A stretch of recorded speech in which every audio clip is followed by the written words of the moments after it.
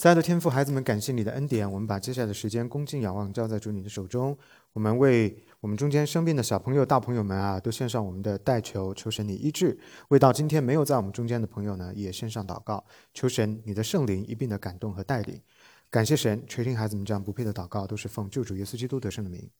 阿们。上一周呢，我们停在了 B.B. Warfield 普林斯顿大学的这个 Reformer，当代的一个改教家或者神学家，他把宗教改革解释为奥古斯丁的救赎论战胜了奥古斯丁的教会论。那么我给大家解释过了这句话是什么意思啊？意思就是说，在罗马天主教的传统的观点当中，教会是救恩的必须条件，你要加入教会你才得救，你离开教会你就不得救。而 B.B. Warfield 评价奥古斯丁说，奥古斯丁将救恩完全回归到了圣经所启示的人与耶稣基督的关系，就是靠恩典，靠基督，唯独恩典，唯独信心，唯独基督，跟加入教会是没有关系的。那么是不是说教会就不重要呢？各位，当然不是了啊，这是两个完全不同面向的问题啊。关于什么是救恩，救恩的手段是什么，救恩的方法是什么，是唯独耶稣，唯独恩典，唯独信心。而得救的人要不要过教会的生活，成圣的生活，教会生活在成圣生活当中的角色和作用，那这个是另外一个话题。所以呢，不要给他搞混啊，不要说教会不重要，而是说他讨论的是救赎论的观点，所以呢，这个是另外一件事啊。那么我来给大家再把这个信息补充的完整一点，罗马天主教的教会观或者他的救赎观给大家讲一下，然后再对比一下我们基督教新教在救赎跟教会之间的观点上是怎么样理解的。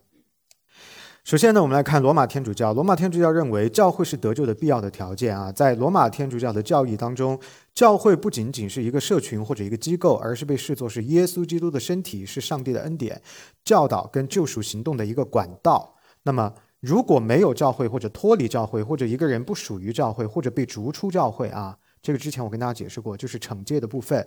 这个人呢就是不得救的。所以教会成为救恩的得救的条件之一。那么有哪些表现呢？首先，教会的角色啊，罗马天主教认为自己是由耶稣基督所亲自设立的，肩负着传扬福音、行使圣礼跟引导信徒走向救恩的职责。因此呢，教会是被视为通往救恩的必经之路。通往救恩的必经之路，我要给大家讲一下，我们基督教新教认不认为教会之外没有福音？我们是不是认为福音应该由教会作为一个管道向这个世界来宣扬？我们认同这个观点，但是它里边有一个细微的差别，我们并不认为人必须要靠着教会得救，我们认为人必须要借着信耶稣得救，这就是很细微的一个差别啊。第二点，罗马天主教认为圣礼是非常重要的，强调圣礼，比如说他们的圣礼有7个，比如说像洗礼，还有坚振礼，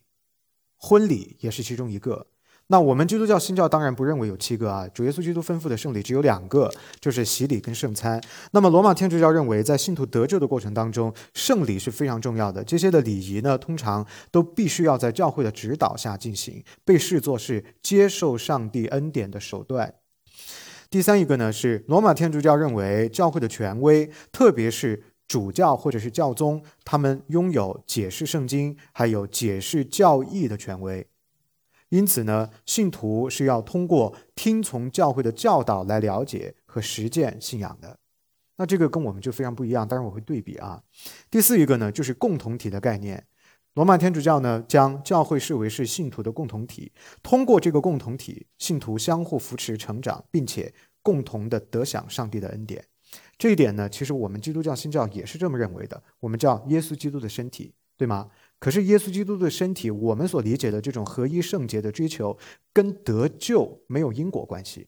不是说你必须要属于这个群体，你才可以得救，而是你得救的生命就给你一个新的标志，你本来就属于这个群体啊，所以是稍微有点差别的。那么尽管如此呢，罗马天主教也承认在某些情况下，非天主教的信徒也是可能得救的，这个呢是基于他们对神无限的慈爱还有恩典的理解。但是总体而言呢，在天主教的教义当中，教会跟圣礼是被视为实现个人救恩的必要的条件。好，这个是罗马天主教的救赎观啊，教会是当中的其中一环，必要的。好，我们来对比一下基督教新教，也就是我们是怎么样理解救赎跟教会的关系的。新教通常呢不认为教会是得救的必要的条件，而是强调个人跟耶稣基督之间的关系。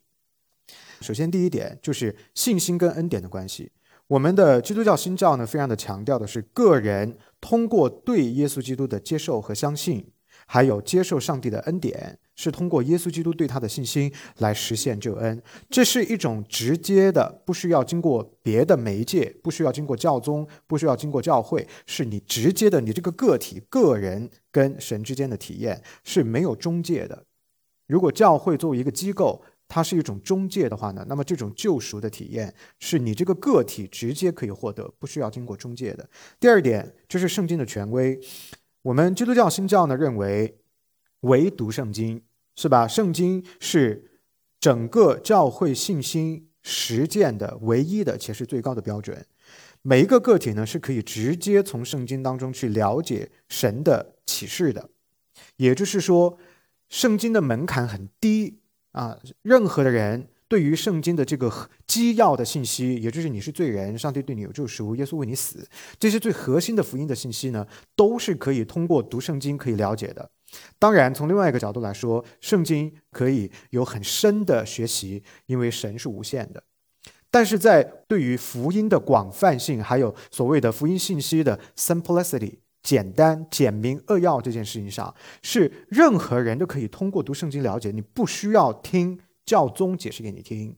不需要听谁谁谁神父讲给你听啊。那像在我们新教的观念当中，大家为什么要来教会听教导呢？是因为我们相信对于基要的真理，福音的核心的信息呢，是不太需要被教导你才可以听懂的。而你们在教会来听的牧师的讲解呢，是一些有争议的问题，一些更慎重的，是更复杂的问题。比如说像我们一直花了3个礼拜讲的因信称义跟因行为称义之间的平衡，比如说三位一体，比如说耶稣基督的神人二性等等，这些呢是更复杂的问题，那当然就是需要被教导啊。第三一个呢，就是祭司的属性。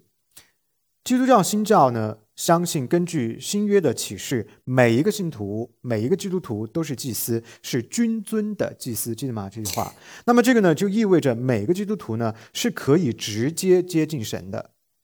而是不需要以神职人员来作为中介的。每一个个体呢，是可以跟神建立直接的关系的。第四一点呢，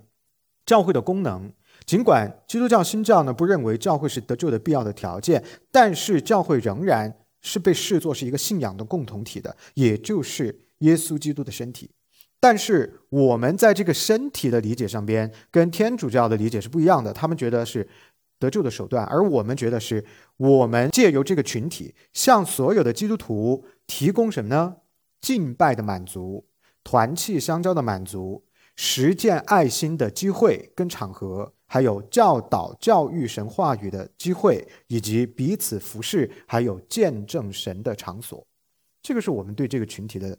认知啊，所以它还是有很细微的差别的。那么信徒在基督教新教的理解当中，是需要借着教会的这个实体来完成或者达成上帝对我们彼此相爱的命令，完成这个要求，而且呢他扮演着一个非常重要的属灵成长当中的角色。总的来说呢，这样横向的对比之后呢，我们基督教新教呢倾向于强调个人跟神之间的直接的关联，尤其是在得救这件事情上，一定是你这个个体相信耶稣而得救。教会呢被视作是支持跟促进这种关系的一个社群，但不是作为得救的必要条件存在的。这种理解呢，就是宗教改革的一个核心的原则之一，强调因信称义，还有唯独圣经啊，是基于这2个很重要的理解。OK， 这个呢是上一个礼拜我们剩下的一个问题。总结一下哈，奥古斯丁呢，早在宗教改革运动1100多年以前就提出来，得救是靠信心的。而在1000多年的实践当中呢，罗马天主教呢有了很多人造的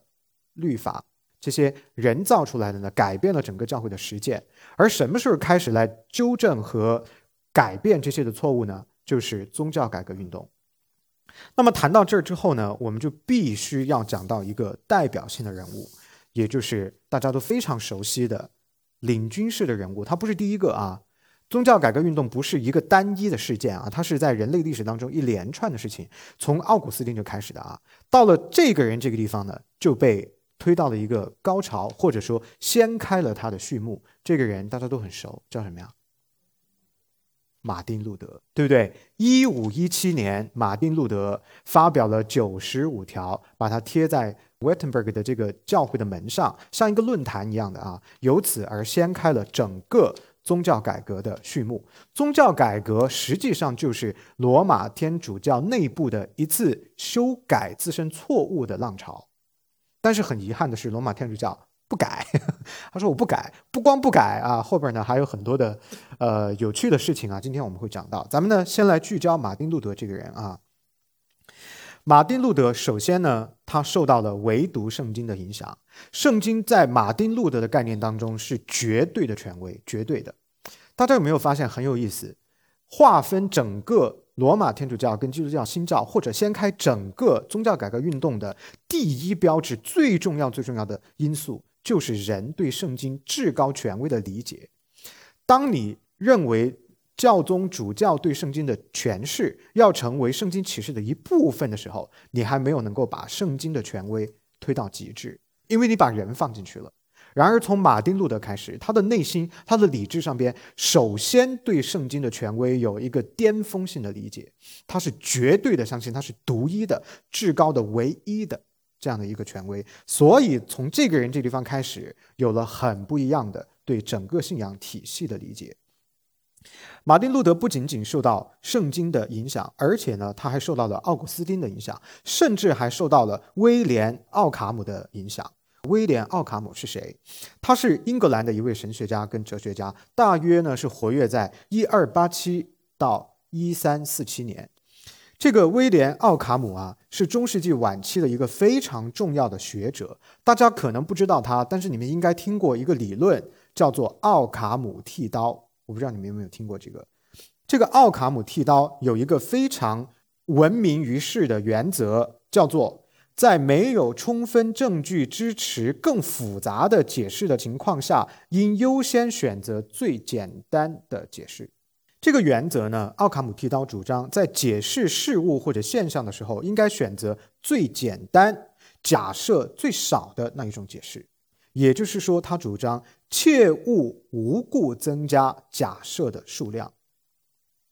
奥卡姆剃刀跟唯名论之间存在一定的关系，待会儿我会解释什么叫做唯名论哈。首先呢，我来先给大家介绍一下奥卡姆剃刀的几个特征。第一个，他反对在理论当中引入不必要的抽象的概念或者是实体。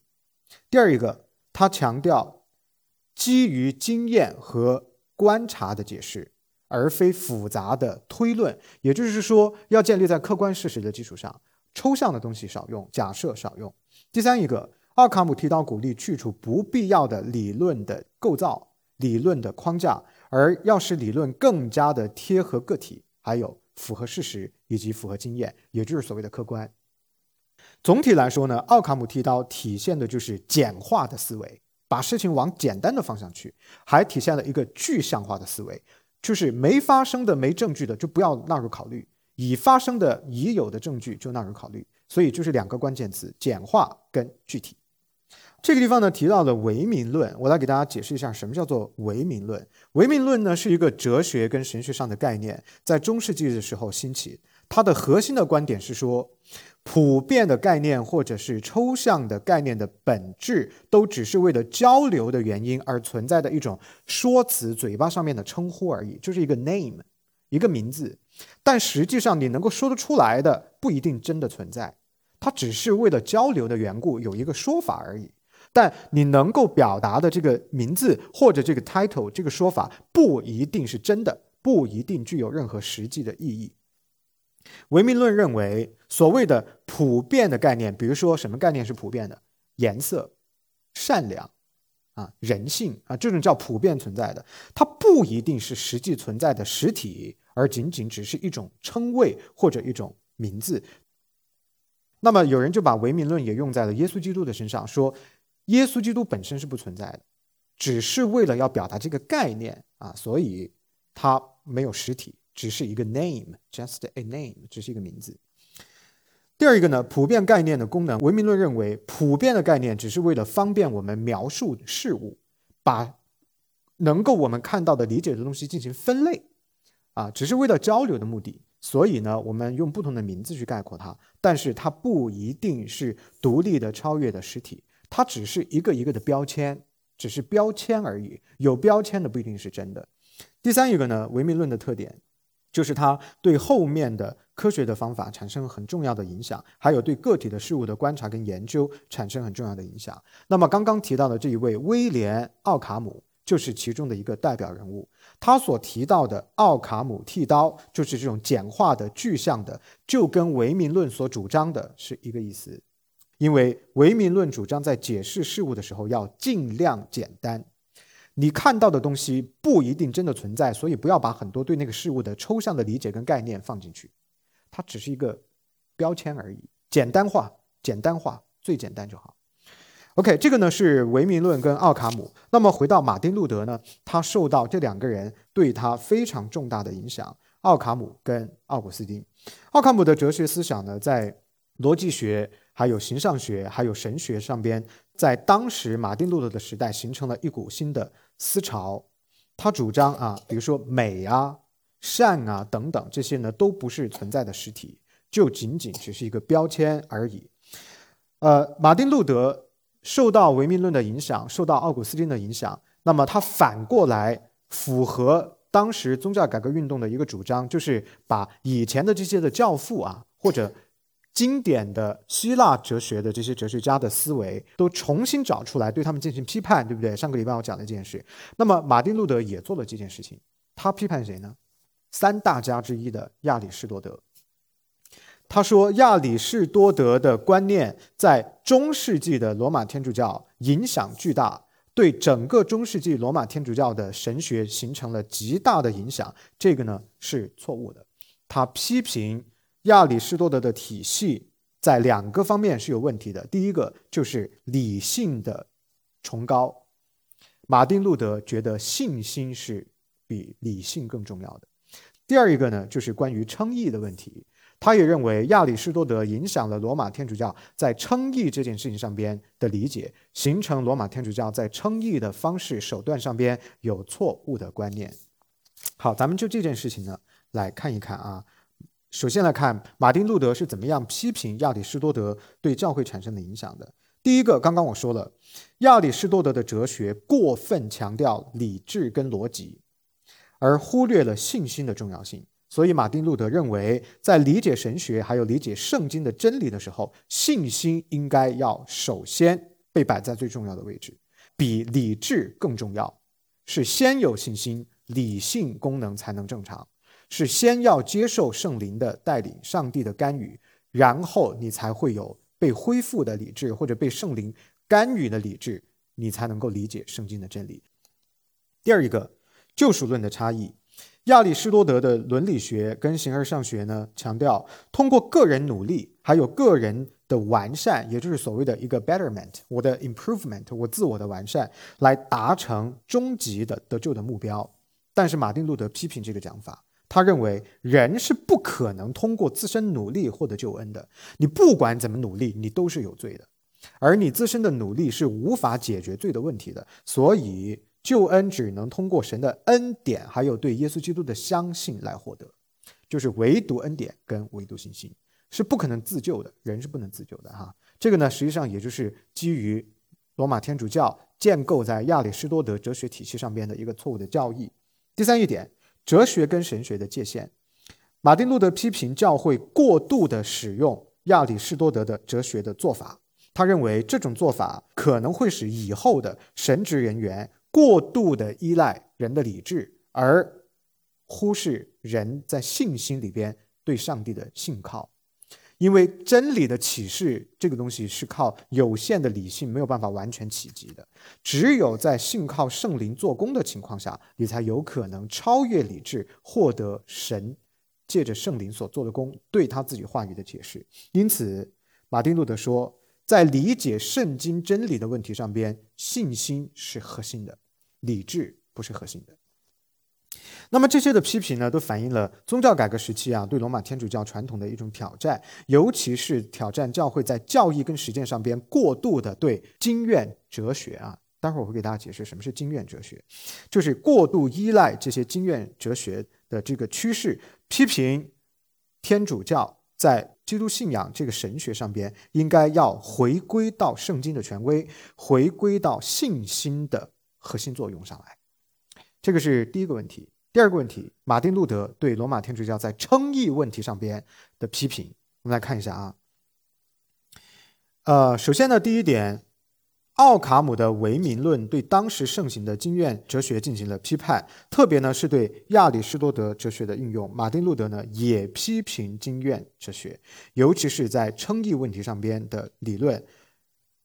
经验哲学认为，人是可以通过取悦上帝而得救的，人是可以通过自身的完善而得救的。那么当然就违背了非常核心的圣经的启示。马丁路德批评这种靠自己或者靠人的行为 earn 赚取或者取悦神得救的方式不符合圣经。第二一个，强调上帝的主权跟恩典。马丁路德在称义论当中强调，神在恩典上边拥有绝对性，也就是说称义是出于信心而不是人的行为。那么这个呢就跟上帝作为绝对主权的概念相一致。什么意思呢？神是至高的主权的拥有者，是上帝将信心作为礼物赐给你，你就被恢复，然后你可以靠信心得救。你的这个信心是神给的，所以是神的行为，救赎的行为完全在乎神，是一个单方面的行为，而不在乎被救的人。所以在这个问题上边呢，马丁路德实际要强调的就是称义这件事只跟上帝的至高主权有关，而不跟人的行为有关。所以他再次将什么是上帝的权柄的至高性推到了一个巅峰第三一点就是简化宗教实践。奥卡姆因为有这个奥卡姆剃刀，就是简单还有具象，对吗？所以他的主张呢，就是要去除哲学跟神学的复杂化、复杂性。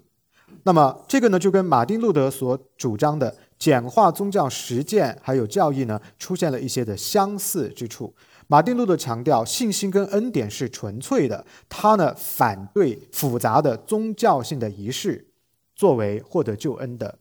手段。也就是说，他受到奥卡姆剃刀的影响，简单化事物。所以马丁路德觉得罗马天主教这些复杂的不得了的宗教的仪式在救恩这件事情上是没有任何作用的，因为救恩是关乎人跟耶稣基督的关系，是信心，而不是在于多么繁复的这些的仪文和礼数。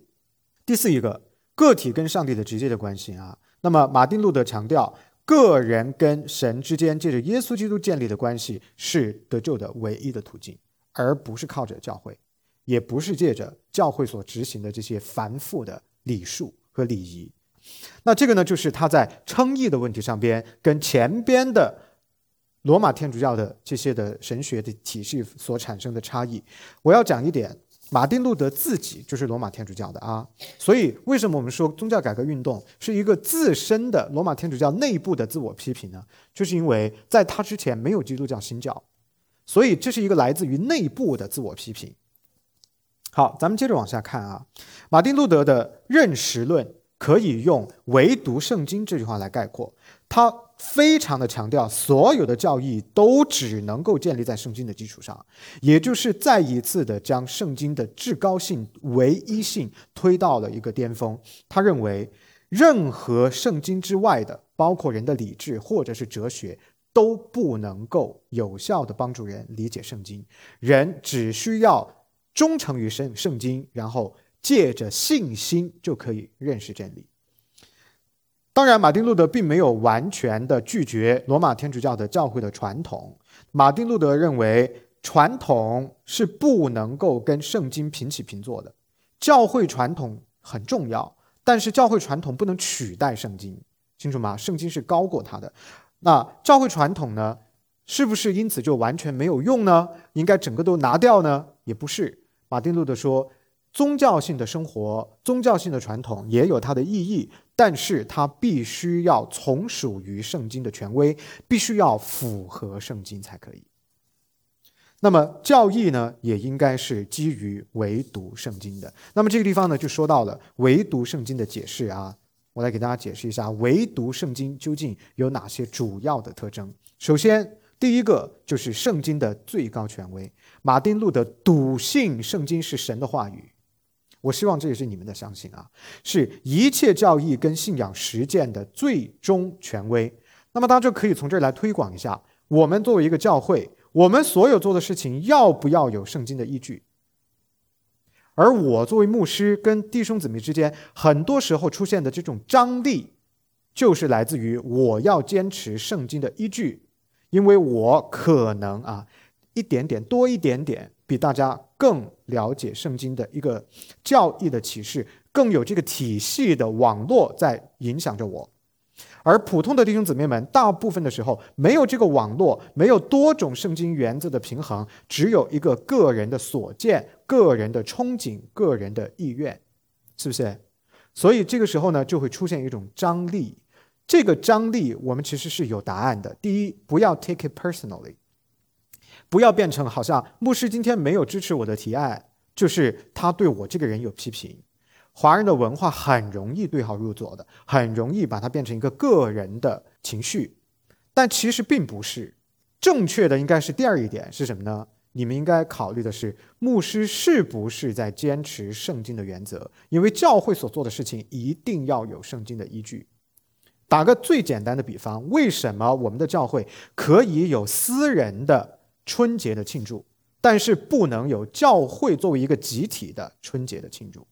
但为什么我们要庆祝复活节、圣诞节？为什么？因为这些节日虽然都叫节日，可是它完全在本质上是有差别的，对吗？一个是跟基督有关，一类是跟基督无关。作为教会是基督的身体，那我们当然只能够是庆祝跟基督有关的，它是作为一种提醒，对不对？所以呢，大家要能够理解啊，做牧者的一定做决定的时候，是不是考虑人情啊，不是考虑习俗啊，而是考虑什么呢？圣经。在这儿呢，就找到了一些的根据啊，圣经的权威。第二一点，马丁路德认为圣经是所有基督徒信心跟生活的唯一的指南，是完全足够的，不需要再依靠圣经之外的别的东西。作为一个 supplement， 一种补充，圣经是完全足够的。也就是说，它针对的是教宗啊、教父啊、各种宗教礼仪啊，其实你们是不需要这些东西的啊。第三一点，圣经的清晰性，马丁路德认为圣经在核心真理上边是清楚的。什么是核心真理？耶稣基督嘛，对不对？普通的信徒是能够直接通过读圣经就了解这些核心的真理的，而且这些核心的真理哪怕是在讲解的时候也并不费力。有了坏消息，再给你一个好消息，就这么简单啊。那么当然有一些的信息呢是比较困难解释的，比如说刚刚我提到的三位一体等等。还有一个比较典型的是我们改革宗的一个瑰宝啊，是什么呢？圣约神学。像这种气势磅礴，它是有一个框架存在的，这种呢可能就对一个人的能力就提出挑战了，你就需要由教会来对你进行教导啊，这个是不太一样的。我们讲的是基要的、最本真的、最核心的福音信息，就是耶稣为你死啊，这个事儿呢是清晰、简单易懂的。第四，马丁路德认为教义的根基就是圣经，他非常强调所有的教义必须直接从圣经而出，必须要有圣经的基础，人放的规则是不行的，任何跟圣经不一致的教义都是应该被拒绝的。第五一个，唯独圣经，马丁路德认为信徒自己应该要读圣经，而且圣灵会帮助每个读圣经的人理解圣经。他认为这不仅仅是一个难易程度的问题，他认为是个权利的问题，因为在罗马天主教的背景之下，普通人是无权读圣经的。他认为每个人都应该有权利读圣经，因为你借着耶稣基督，借着圣灵的工作，是可以作为一个个体建立跟神的关系的，明白神的心意的。所以它是个权力的问题啊，不是难易程度的问题。那么这个呢，就是马丁路德的认识论啊，可以用唯读圣经来概括。接下来咱们来看下一个重点，就是马丁路德对神学跟哲学的关系。他保持一个观点，他认为神学家是不需要哲学的，因为圣经独自提供足够的指引。也就是说，成为神学家并不需要首先成为哲学家，你并不是说要先变成亚里士多德你才可以成为神学家。他认为只要一个人接受从神来的启示，你读圣经，你了解真理，你就是直接能够明白跟人有关的所有的事情，也就是我之前跟大家讲到的神人物，神学、哲学、自然科学这三个层次，你是不需要经过中间的这个层次才能够变成神学家的。只要你能够对圣经有理解有接受，那么你就可以直接的领受真理。他强调的是圣经真理的足够性啊，就是帮助我们认识世界，认识人跟神的关系。同时马丁路德对于神学事务当中理性的使用呢，有强烈的反对的观点和立场。他很有意思啊，马丁路德将理性，人的理性称为魔鬼的妓女。 Reason is the devil's whore。 whore 这个词很重哦啊，如果懂英文的弟兄姊妹们就知道，说理智是魔鬼的妓女。为什么他这么说呢？理性是有限的，在理解事物的时候是不可靠的。他认为理性常常用来反对真理，歪曲真理，所以对理性应该持批判的态度。那如果理性被否定的话，什么就是重要的呢？马丁路德将信心超越理性摆在一个优先级，他认为信心是更重要的。他认为人应该要依赖神启示的真理，但不是靠这个有罪的理性，而应该要依靠上帝所赐给我们恢复我们的信心。这个观点呢，其实说白了吧，就是对当时罗马天主教学术界高度重视亚里士多德的哲学体系的一种反击跟批判。就是我并不同意这一套。为什么跟亚里士多德有关呢？因为亚里士多德的哲学体系就是强调理性和逻辑的功能。他批评亚里士多德，他说亚里士多德的思想过度依靠逻辑和理智，而且是人的带罪的理性跟逻辑。这个呢，跟相信神话语的启示的真理是矛盾的。在中世纪托马斯·阿奎那这个教父的影响之下呢，亚里士多德的哲学被整合进入到罗马天主教的神学体系当中。亚里士多德的自然哲学跟逻辑呢，被用来解释跟支持基督教的教义。马丁路德都认为这些做法削弱了圣经的权威，削弱了圣经的重要性。来，我来给大家总结一下啊，亚里士多德哲学的概要，大家可能有点不记得的，就是我们第1期讲的时候讲三大家的时候讲到的，简单的给大家回顾一下。首先，亚里士多德生活在主前4世纪，也就是早于宗教改革运动1800年到1900年之间啊，它是主前的384年到主前的322年。那么宗教改革运动，如果我们以马丁路德1517年来计算的话，那么就是1800多年了。所以呢，他们的这个时间跨度是非常大的。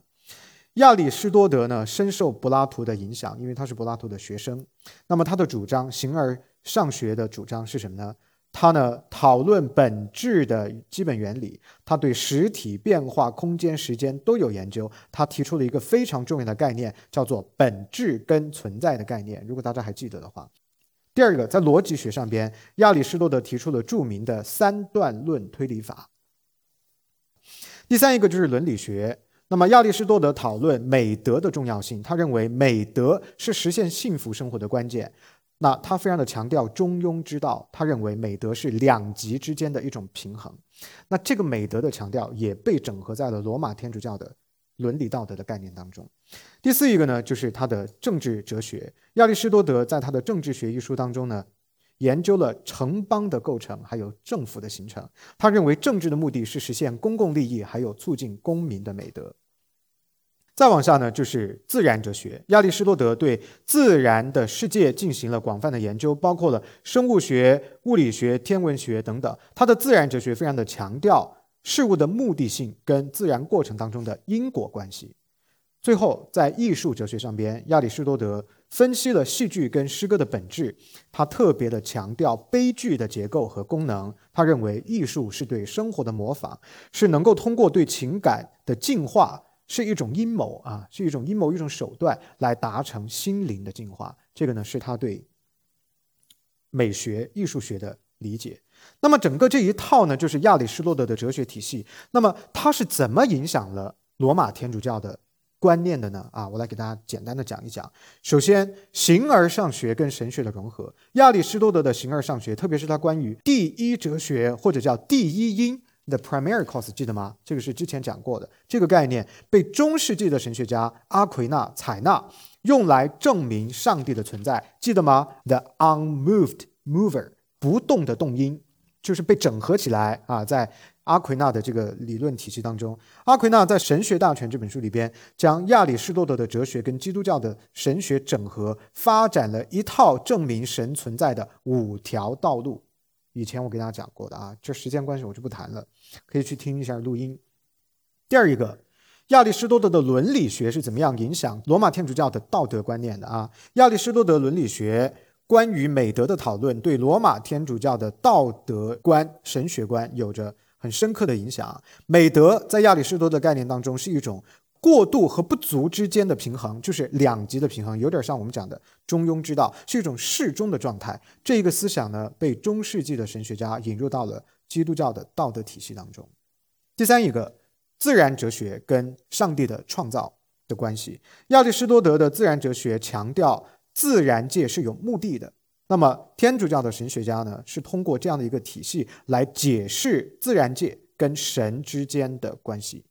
这个呢，实际上是亚里士多德的目的论的影响之下产生的神学的体系。那么他们用亚里士多德的自然哲学的观点来论证自然界的秩序还有它的复杂性，从而倒推出有一位智能的设计者，也就是上帝是存在的。再有政治哲学跟社会伦理。亚里士多德在政治学方面的观点强调公民的美德还有社群的目的等等，也是被罗马天主教所采纳，从而塑造了罗马天主教关于正义法律还有和谐社会的这样的一个观念，都是从亚里士多德那里来的。总而言之呢，亚里士多德的哲学体系建构在逻辑跟理性之上，在中世纪教父的整合之下，对整个罗马天主教的神学产生了非常深远的影响。然而就是这样一种深远的影响，这样的一套的观念被马丁路德大加批评，因为他完全否认人在理性上边的依赖，认为理智是靠不住的。马丁路德主张我们要依靠对耶稣基督的信心，而不是通过理性或者是人的行为来获得救恩。总而言之呢，马丁路德对亚里士多德的批评代表了中世纪普遍接纳的某些神学或者哲学观点受到了重大的挑战。可以说马丁路德是一个变革性的人物，各位弟兄姊妹，他是一个变革性的人物今天呢，咱们没有时间继续往下讲，下一个礼拜回来我们要看2件事情。第一个是罗马天主教在收到了马丁路德提出的批评和质疑之后是怎么回应他的，是谦卑修正还是审判他，让他要放弃自己的主张，把他逐出教会这个很有意思他们还专门开了一个会叫做 Diet of Worms。 这是第一件事情。第二件事情呢，我们对马丁路德这个人的个性要做一些总结。我们要来了解一下神为什么会使用他，他是不是有勇气，他怎么样变革，他怎么就符合了神的这样的一个心意，把他兴起来，在16世纪的时候形成了这样的一个可以说是改变世界格局的一个领军性的宗教改革运动的领军式的人物我们要对他的品格跟性格做一些分析，看看我们在哪些地方应该要向他学习，好不好？这个是下一个礼拜咱们要来看的问题。好，今天先停在这儿咱们先来祷告。天父，感谢你，我们看到在历史当中你的作为，看到在不同的时代你兴起不同的人来做你的工作。我们看到有